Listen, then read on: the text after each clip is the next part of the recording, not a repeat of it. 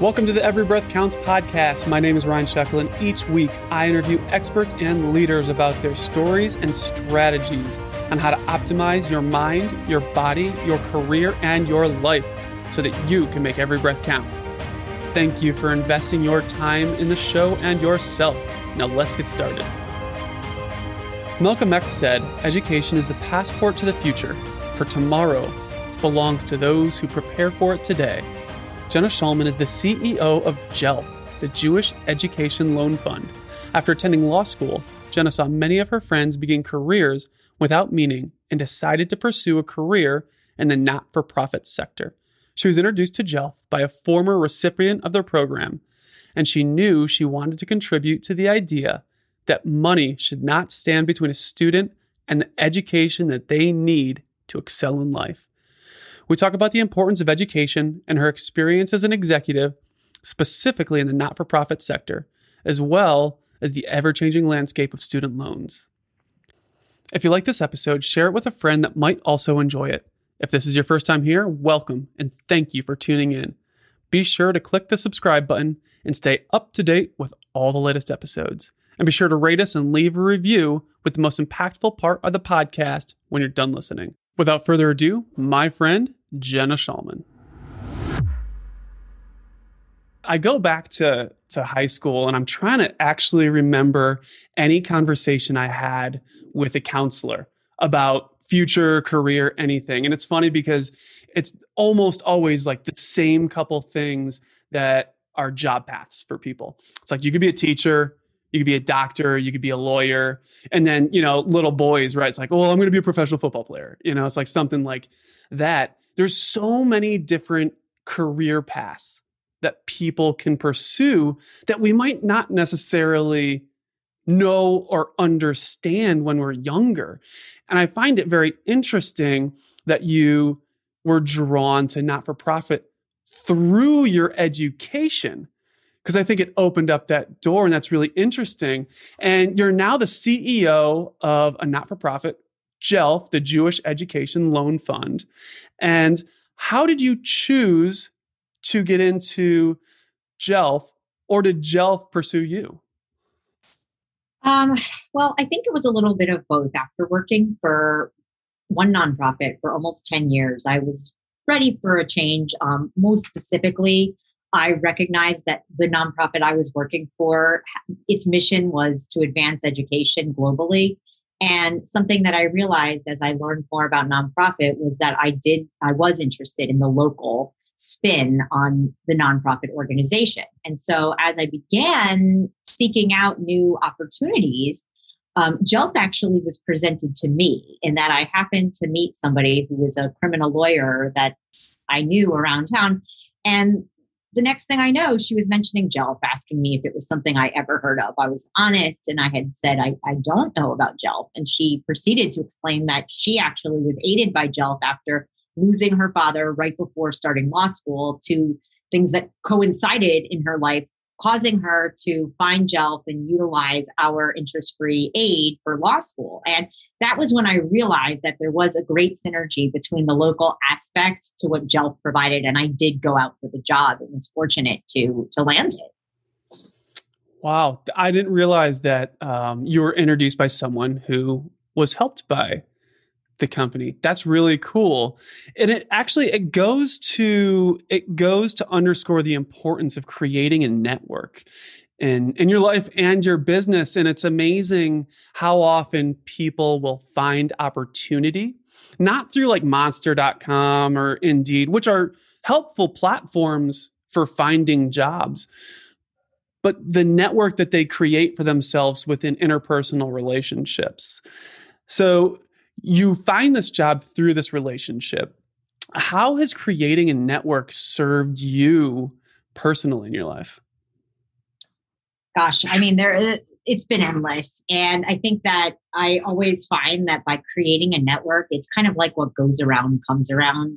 The more people that you meet in your life, it's like you just never know where somebody's skills or somebody's assistance might be able to provide you some opportunity. In nonprofit organizations, we're always interested in having people who are able to lend their time or their expertise in something without necessarily charging us an arm and a leg can come in. And that's where having a network has proved to be so useful in the sheer volume of favors that people want to do, and being able to rely on so many different people to call when you run into a question that you can't always solve on your own or without a tremendous amount of money involved. Yeah, it's almost like a grassroots effort in a way, right? Like when I think about a not-for-profit, oftentimes you don't think of like a major, large company, not-for-profit. You almost think of like a startup company. And I guess you could be at different levels of the company you're within. But oftentimes when you're thinking about a startup company or a not-for-profit, you're thinking about the relationships you have and how to leverage who you know in different areas. And it's a really interesting thought that the larger your network is, it's not necessarily like you're trying to get something from someone, but you're almost like working within that network to lift each other up. And I think that's a really interesting thought. I mean, is that something when you're getting started at Jelf or any not-for-profit or any startup for that matter? I mean, how are you proactively going out and managing that network to kind of get things done? No, I think that that's a really good point. And, I think that for me, when I started at Jelf, which was going on 7 years ago now, one of the first things I did was work to leverage a lot of the connections that I had known prior to figure out whether there was any synergy. I think that when people are changing from one nonprofit to another, it can be a little bit tricky because one thing you're not supposed to do, and that's, not correct to do, is to think that you can bring along your contacts with you. Those that you may have met through a prior experience with nonprofit may feel poached or may feel awkward about hearing from you with context of your new nonprofit. So it's about actually trying to seamlessly weave it together and figure out whether at the right time and place there are relevant reasons to work to bring something into conversation with somebody that you might not have thought, this would be, there are just so many ways of leveraging your network once you know people and know what they're all about. I've met people through a decade of my last nonprofit that now are utilizing Jelf's financial aid or have been involved in some way, shape, or form with my new organization, but it hasn't always been intentional. Yeah. How competitive is it? Because you said something that it's interesting because you think about like when someone leaves one company and then goes to another company, it's almost like there's usually a non-compete contract or some sort of contract saying like you can't bring this proprietary information with you. You can't bring these clients with you. I know in sales, I'm often told, well, if I was going to go to a competitor, I don't just have a non-compete. I have a non-compete, non-solicit, I believe is what it's called. So I can't even accept business from someone that I'm currently doing business with. You don't really think about that with a not-for-profit because it's like, well, if someone's donating, why can't they donate anywhere they want? But that is the lifeblood of the company. I mean, that's really interesting to think about. You want to expound on that? Yeah, I mean, I think that it's there's nonprofits that are similar to each other. There are nonprofits that are different. The nonprofit that I work for is the Jewish Educational Loan Fund, as you mentioned, and that puts us into a larger realm of other Jewish nonprofits that exist across a 5-state region. They may all exist and do all exist for very separate purposes and missions. And so I think that having, strict non-compete clauses and things like that between nonprofits would probably be difficult to put together, to utilize, and to also oversee. Nonprofits don't always have the budget for these, kind of things. But at the same time, it does come down to the donor at the end of the day. And I would assume and think that most donors aren't, this is not a sales product. Hopefully a nonprofit donation means more to the average donor. And even if they do a one-time donation, that's still, there are some tricky things. There are some tricky things that go along with it all. Yeah. What kind of percentage of your donors are single time donors versus, and not just necessarily your company, but in terms of the not for profit industry, what percentage of donors are single time donors versus, I don't even know what you'd call it, consistent or Yeah, so we multi-time had donors? about a 30% drop off between 2019 and 2020. And that was probably our largest drop off that we've had in some years. And what I attribute that big percentage is the fact that we had been very accustomed to having annual galas. And with a gala being able to pull in 600 or 700 individuals, oftentimes we had individuals who came to our events and made a token donation and possibly would have been invited back the following year.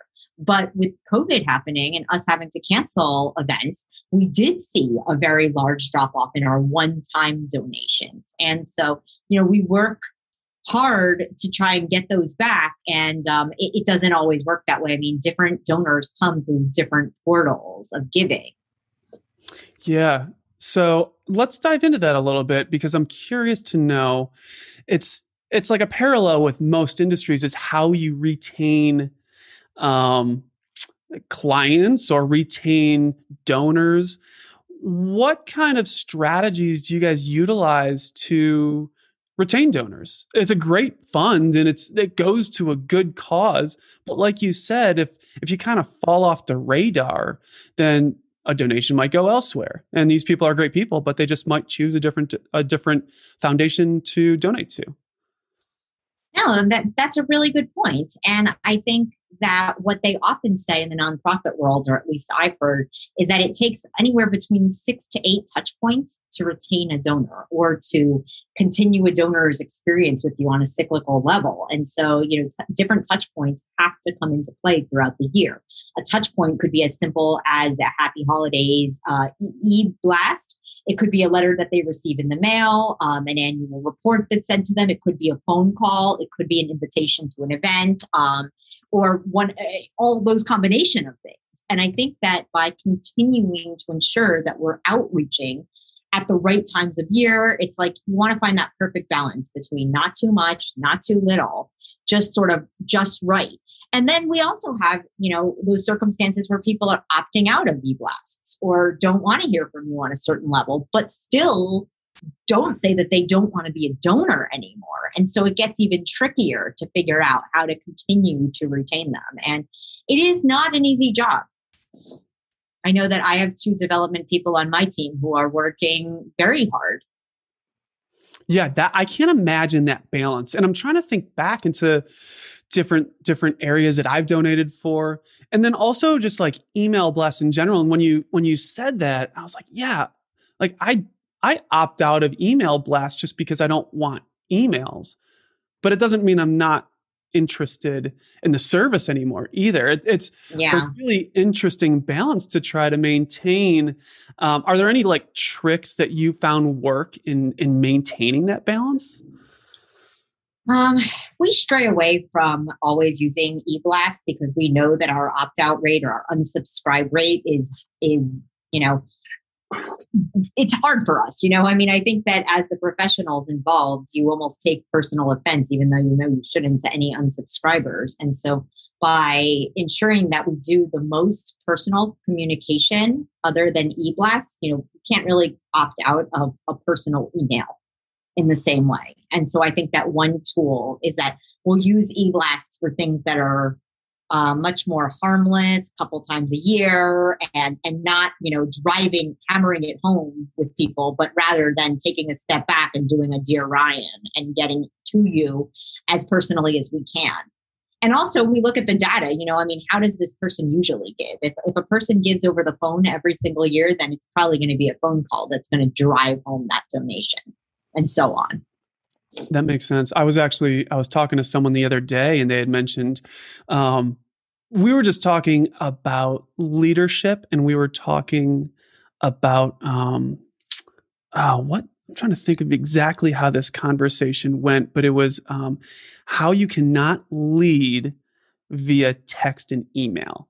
And it's funny because you bring up the fact that you can opt out of an email. Well, it's much harder to opt out of a relationship, like a personal relationship. So if you're maintaining not just that email aspect, that blast, that constant ask, then it's a lot easier, I think, to maintain that engagement. And I know that you guys do a great job with your galas. I mean, how do you decide, or what goes into the process of creating, setting up, and executing a gala event? Well, I think that for us, it's always been about the more people that you can drive there. We found that we can give the most impact when somebody is sitting there and you can give someone a 7-minute video to watch, but there's probably a 10% chance they'll actually watch it or stay hooked for the whole 7 minutes.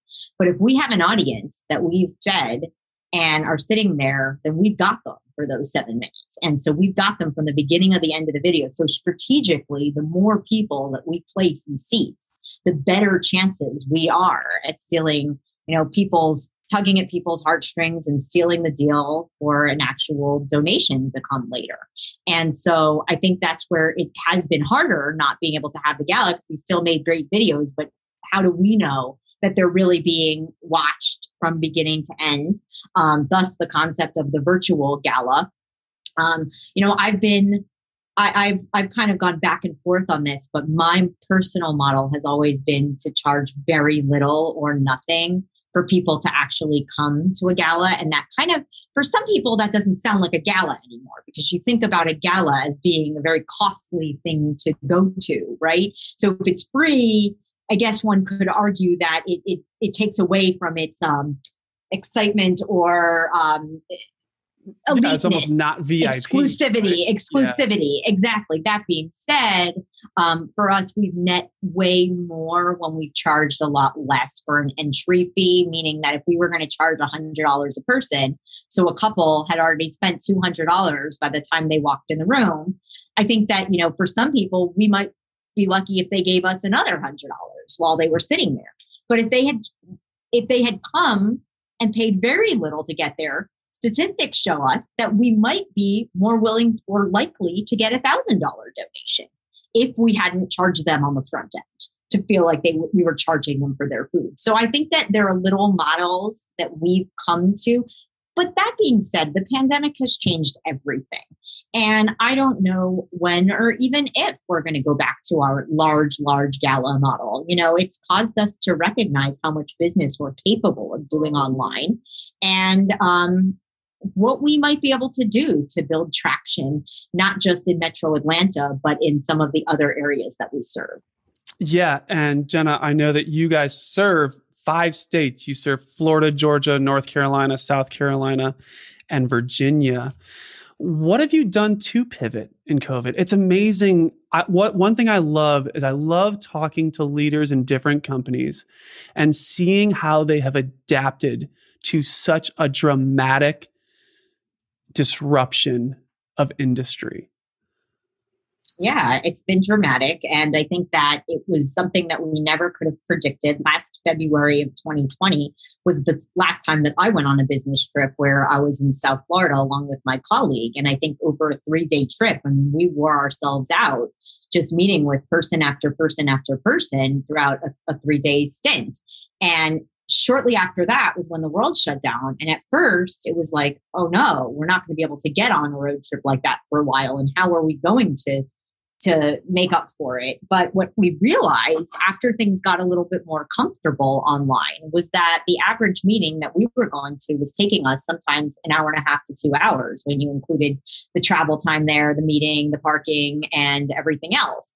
And what we actually could do is replace a lot of these longer meetings with sometimes what was a 20-30 minute session with the same person, neither one of us having to go anywhere, and utilizing the pandemic and the situation as an obvious reason why we weren't traveling, and finding that many people were really liking it more.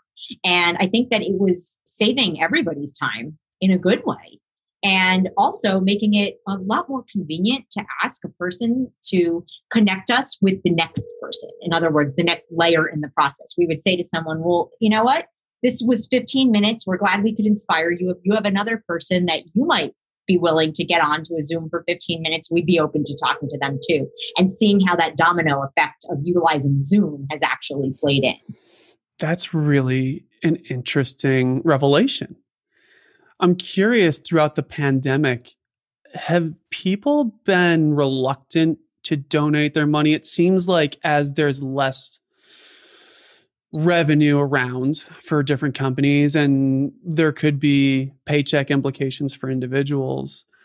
Have you seen that there is more of a reluctance now for people to donate? No, I have not. And I think that was a major fear that we all had when March of 2020 first hit.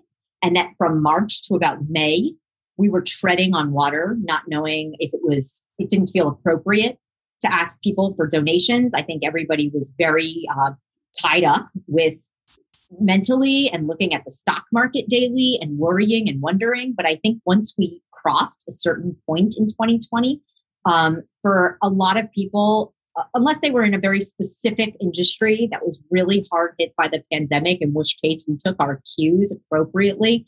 But for most people who not only recovered, but started to realize what an astronomical savings 2020 was for them in not going to a lot of the travel that they had done. And, especially for people with a lot of capacity, the savings was a lot larger than people realize. And so a lot of that money, it made it a lot easier in many ways to ask for charity during 2020. Yeah, that's a great testament to the human character, I think. Amidst a global pandemic and disruption internationally, people still were able to take a step back and say, you know what? I'm willing to donate for a cause that is going to help humanity. And I love that. I love that people didn't just hoard everything. And I think it definitely goes to speak to the heart of just the human character. And I love hearing that you guys were still seeing just that heart and that love for each other to kind of shine through. So tell me and tell the listeners what specifically it is that Jelf does. What service do you provide? Okay, so the service that Jelf provides is that we lend dollars without charging any interest to Jewish students who are in need. They have to prove their need, and they also have to be from the 5-state region, which you previously named. And in addition, the money is exclusively to be used for furthering their undergraduate, graduate, or technical school education. So basically anything that's after 12th grade, anything that would help a student or an individual focus on their career and focus on becoming an independent person, and who needed the funding interest-free to get them through to the end of that path.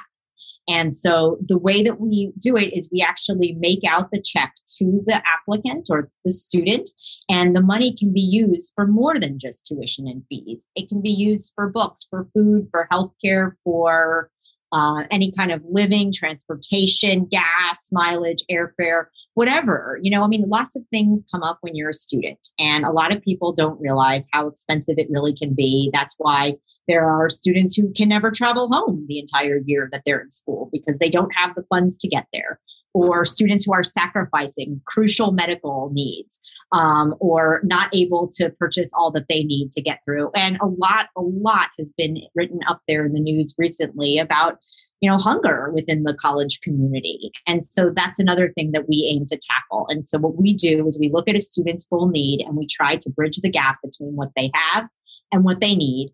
And we support them annually. A student could go through Jelf with us from, I think that we have one student right now who's in their 10th year, meaning that they did 4 years of undergrad, 4 years of medical school, and then they went on to do a 2-year PhD. And so that was 10 years of education in a row that we were able to support them for. And they'll never pay us back a dime until their final graduation, at which point they'll pay back interest-free 8 years And their payments, their repayments start very small and then gradually increase as the 8 years go on. So you're only paying 5% of the principal for the first 2 years. And I think that, JELF, what we really stand for is helping to, ensure that we as a Jewish community are really there for the students that need us the most. It's kind of like we say, we're oftentimes the grandmother, grandfather, aunt, or uncle that they didn't have to go borrow money from. And short of us, they'd be borrowing it from the government or from a bank with high interest. Yeah, such a cool concept. And I know that JELF was started in 1961. And it's amazing. I was reading up on the amount of money that you guys have actually contributed. And I don't know how accurate this is, but it said that you guys have provided $16 million in interest-free loans since 1961. That is a ton of financial support for the community. So, that's unbelievable. I'm curious how you decided, and I know it wasn't you since you started with them, obviously, after 1961. Did it always start as interest-free loans, or has it kind of adapted, or how did that work? And is that the plan for the future, or are you starting to consider other donations?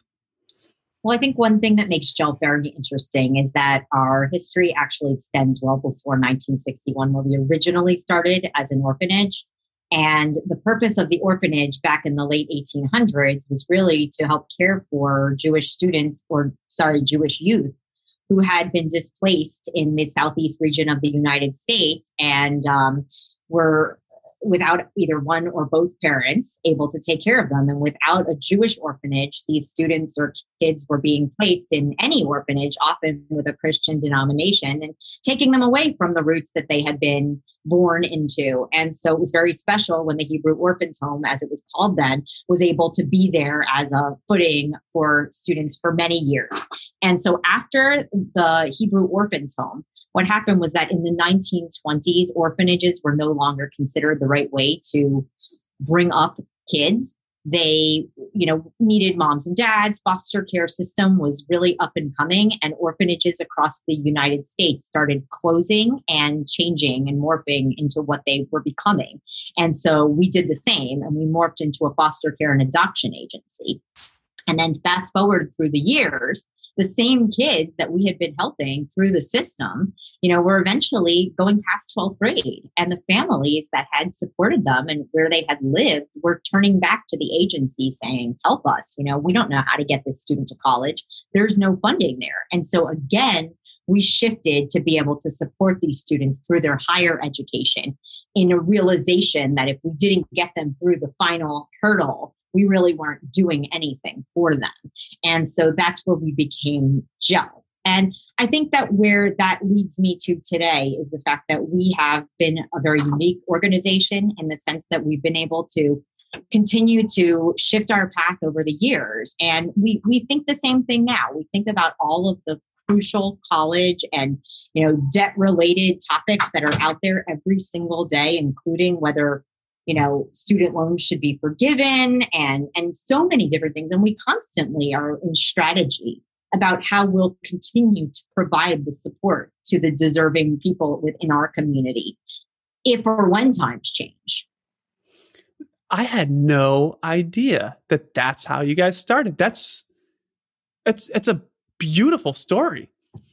I had no idea. Yeah, the first building was actually over by the old Turner Field, and oh, really? We owned it till the 1970s when it was sold to a church. It was a gorgeous big old building, and then that's actually where we got our original endowment, was through the sale of the building, and that allowed us to continue moving forward. And today, that still stands at around $4 million, which is our investment fund, and we use a interest-bearing portion of it each year to help us as one of our cash sources.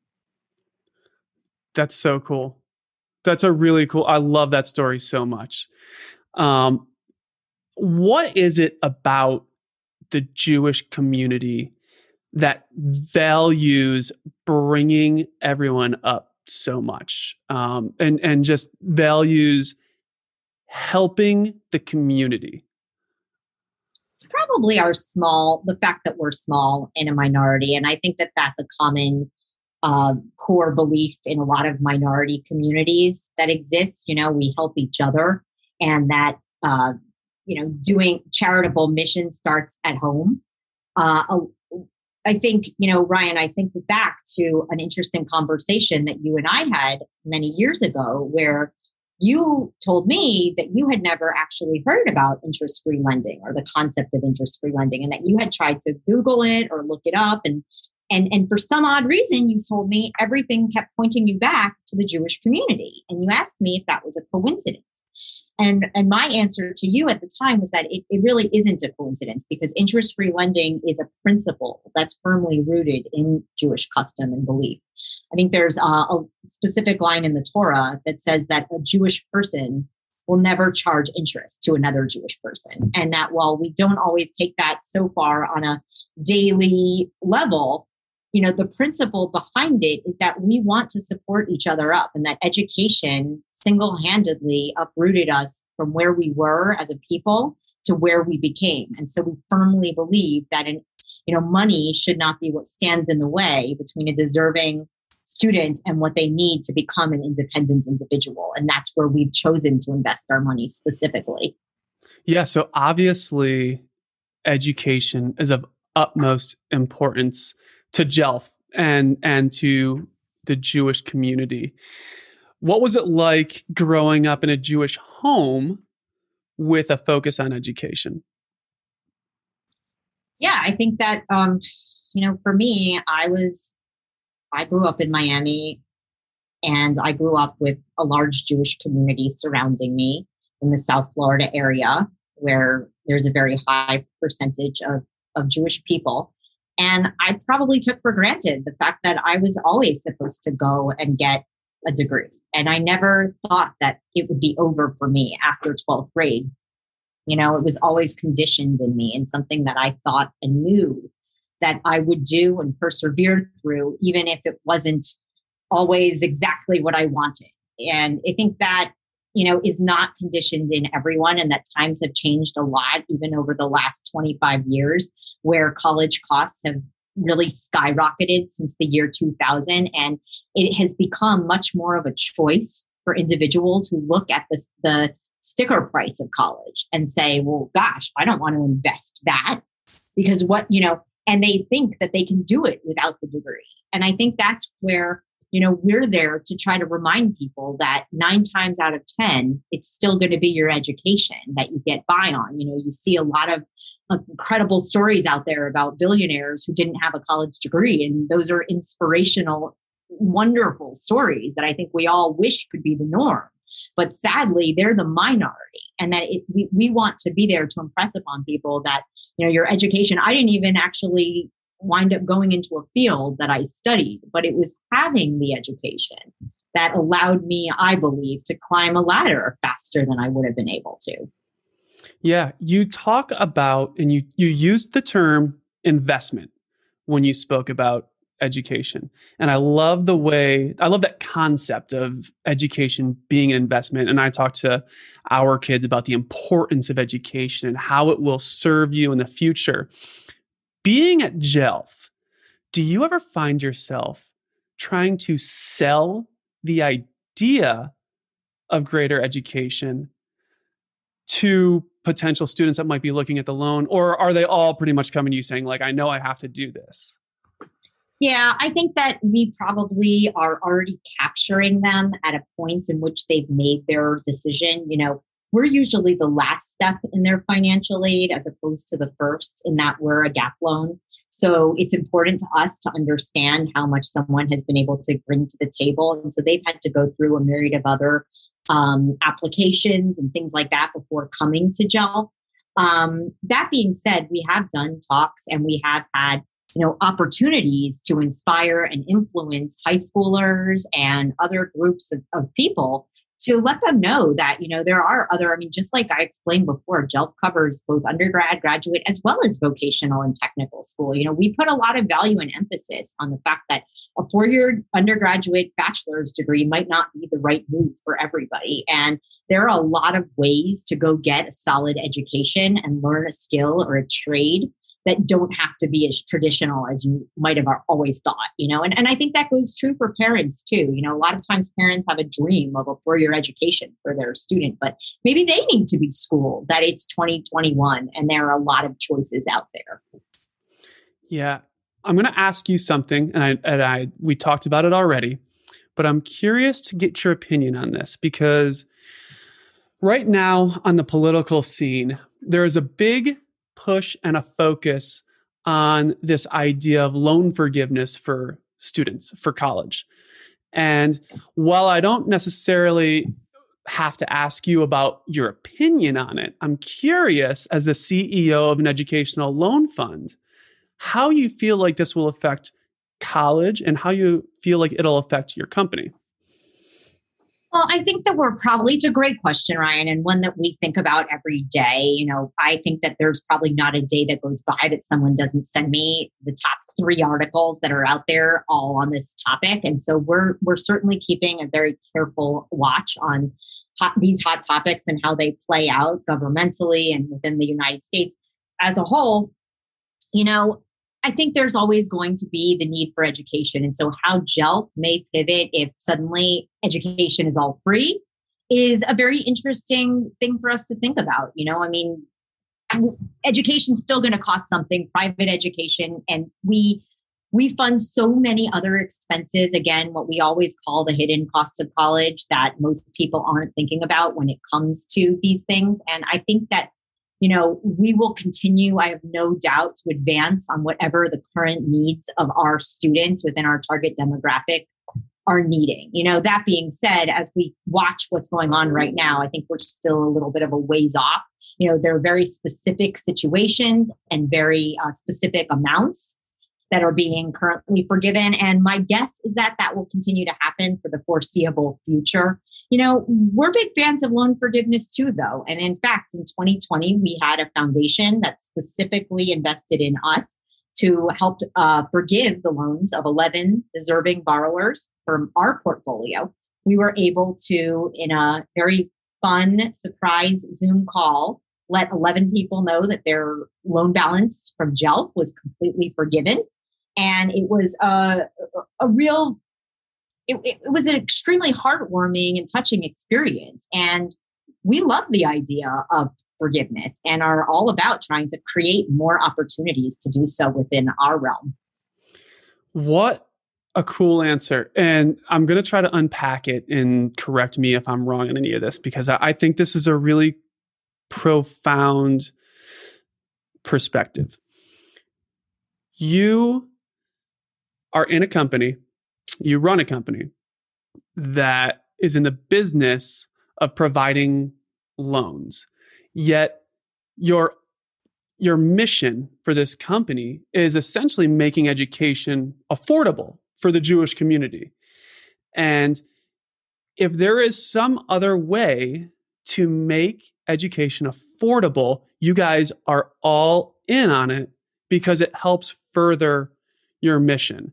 And I love the idea that even though it may cause complete headache and it may disrupt your entire company, because it furthers your mission, you're completely supportive of it. That's 100%.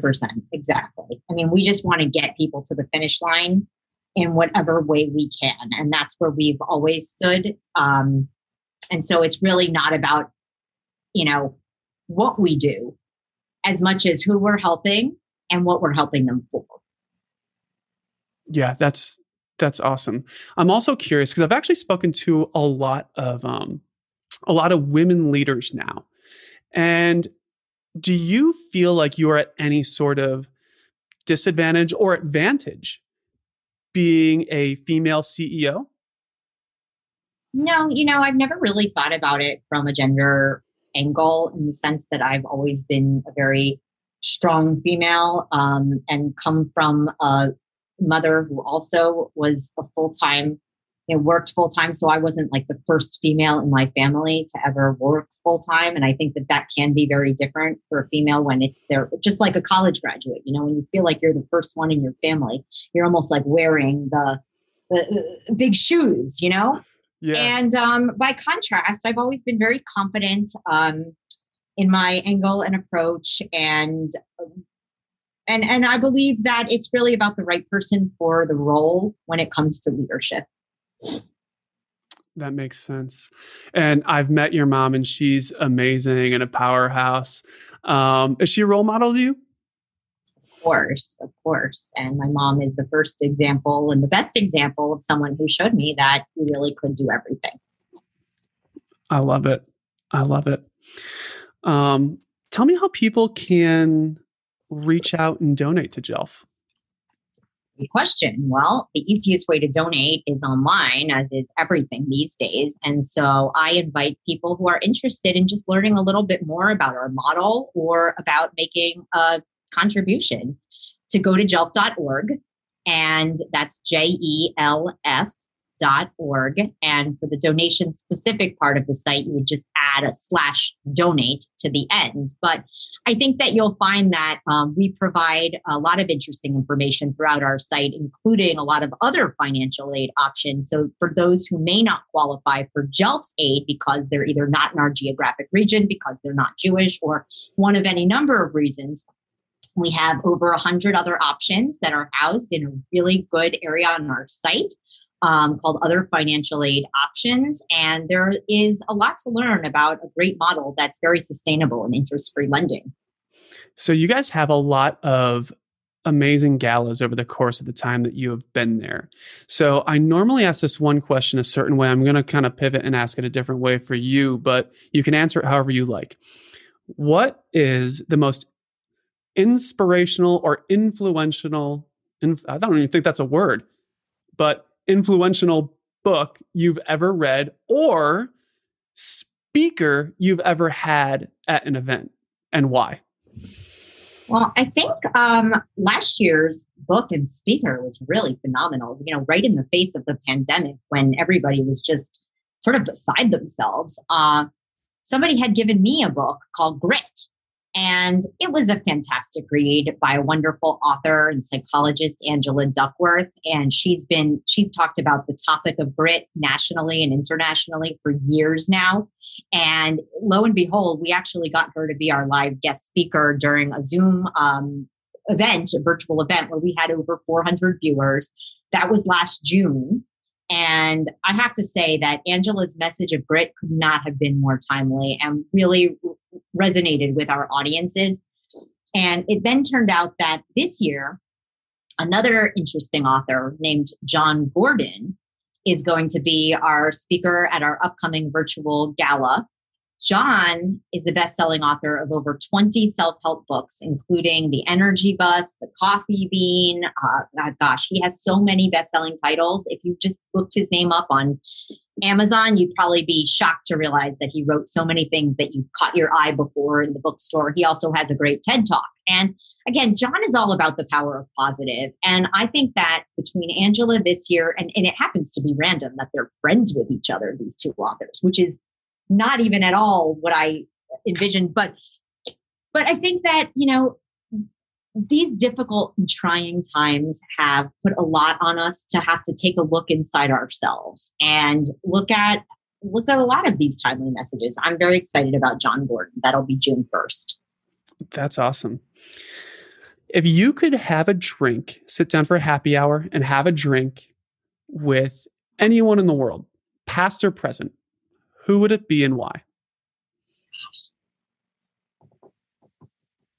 I think I'm probably going to have to go with Steve Jobs because, I just think there's something so phenomenal about what he was able to do with his career, in his short career, really. And, that's not been replicated by too many out there. And he's had such a fascinating life. And I think it would just be so incredible to be able to ask him some questions, sit down with him and ask him things from personal to business related. But of course, that will never happen. And I don't know that we'll ever have another Steve Jobs. So I would imagine that you still have a ton of book left to write. But if you were going to subtitle an autobiography, what would that subtitle be? Jenna Shulman. I'd like to say kill it with kindness, because that's always been my motto. For me, kindness is everything. And the kinder you are, the more you get. And it's not to say that you be kind so you get things, but you just find out what a long way it goes. And I've always felt that when the going gets tough, you toss a little kindness in, and that's the secret. That's awesome. It reminds me too. It's so funny. So for anyone that doesn't know, which I'm sure is most people listening to this, Jenna and I were neighbors for 3 years. And we would go outside and our kids would play together. And to this day, my oldest son, what he remembers of Jenna Shulman is when he got to go play with her son, he got the best brownies he's ever had. And it was that kindness of just coming out with something to eat for the kids. Jenna, I love you. I miss you.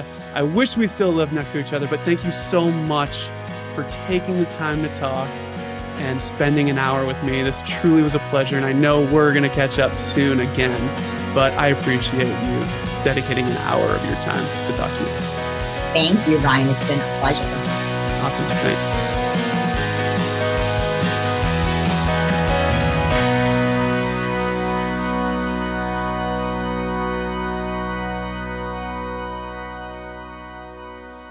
Thank you for listening. If you enjoyed this episode, subscribe wherever you listen to podcasts and share it with a friend. And don't forget, make every breath count.